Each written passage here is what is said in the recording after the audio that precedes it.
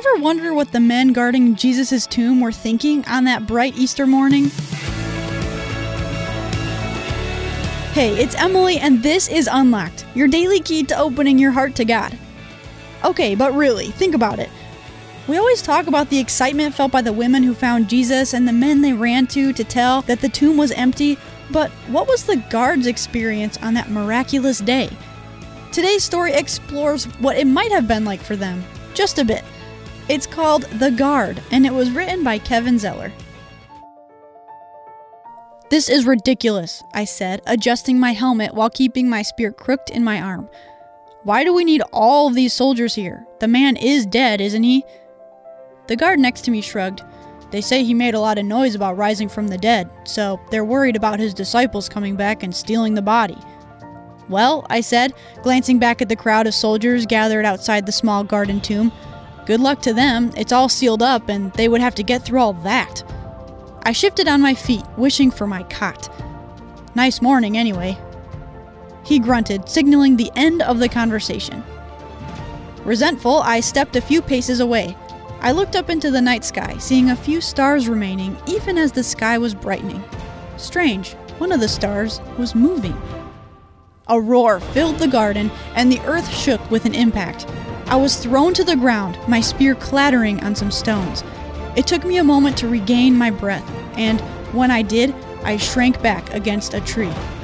A bright figure, completely clad in what looked like glowing robes, was stalking toward the tomb. His footprints left the ground smoking. The other guards were shrieking, stumbling over each other to get away even as he raised his bright hand, placed it on the stone, and pushed. The last thing I remember before fainting was the sound of stone ripping. So let's talk about this.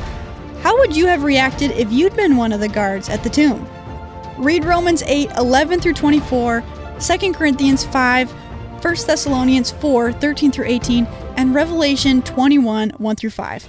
How did Jesus' resurrection begin the new creation breaking into our world? Mark 9:31 says, "He, Jesus, said to them, 'The Son of Man is going to be betrayed into the hands of his enemies. He will be killed, but 3 days later, he will rise from the dead.'" Whew, I love Easter Sunday. Such a reminder and celebration of the triumph of Jesus' resurrection. And even though we're all still social distancing as much as we are, that is something we can all celebrate with each other from far away. Jesus is alive. I encourage you to keep reading about this amazing day. Check out Matthew 28, 1-10 to help keep God's Word alive in your life.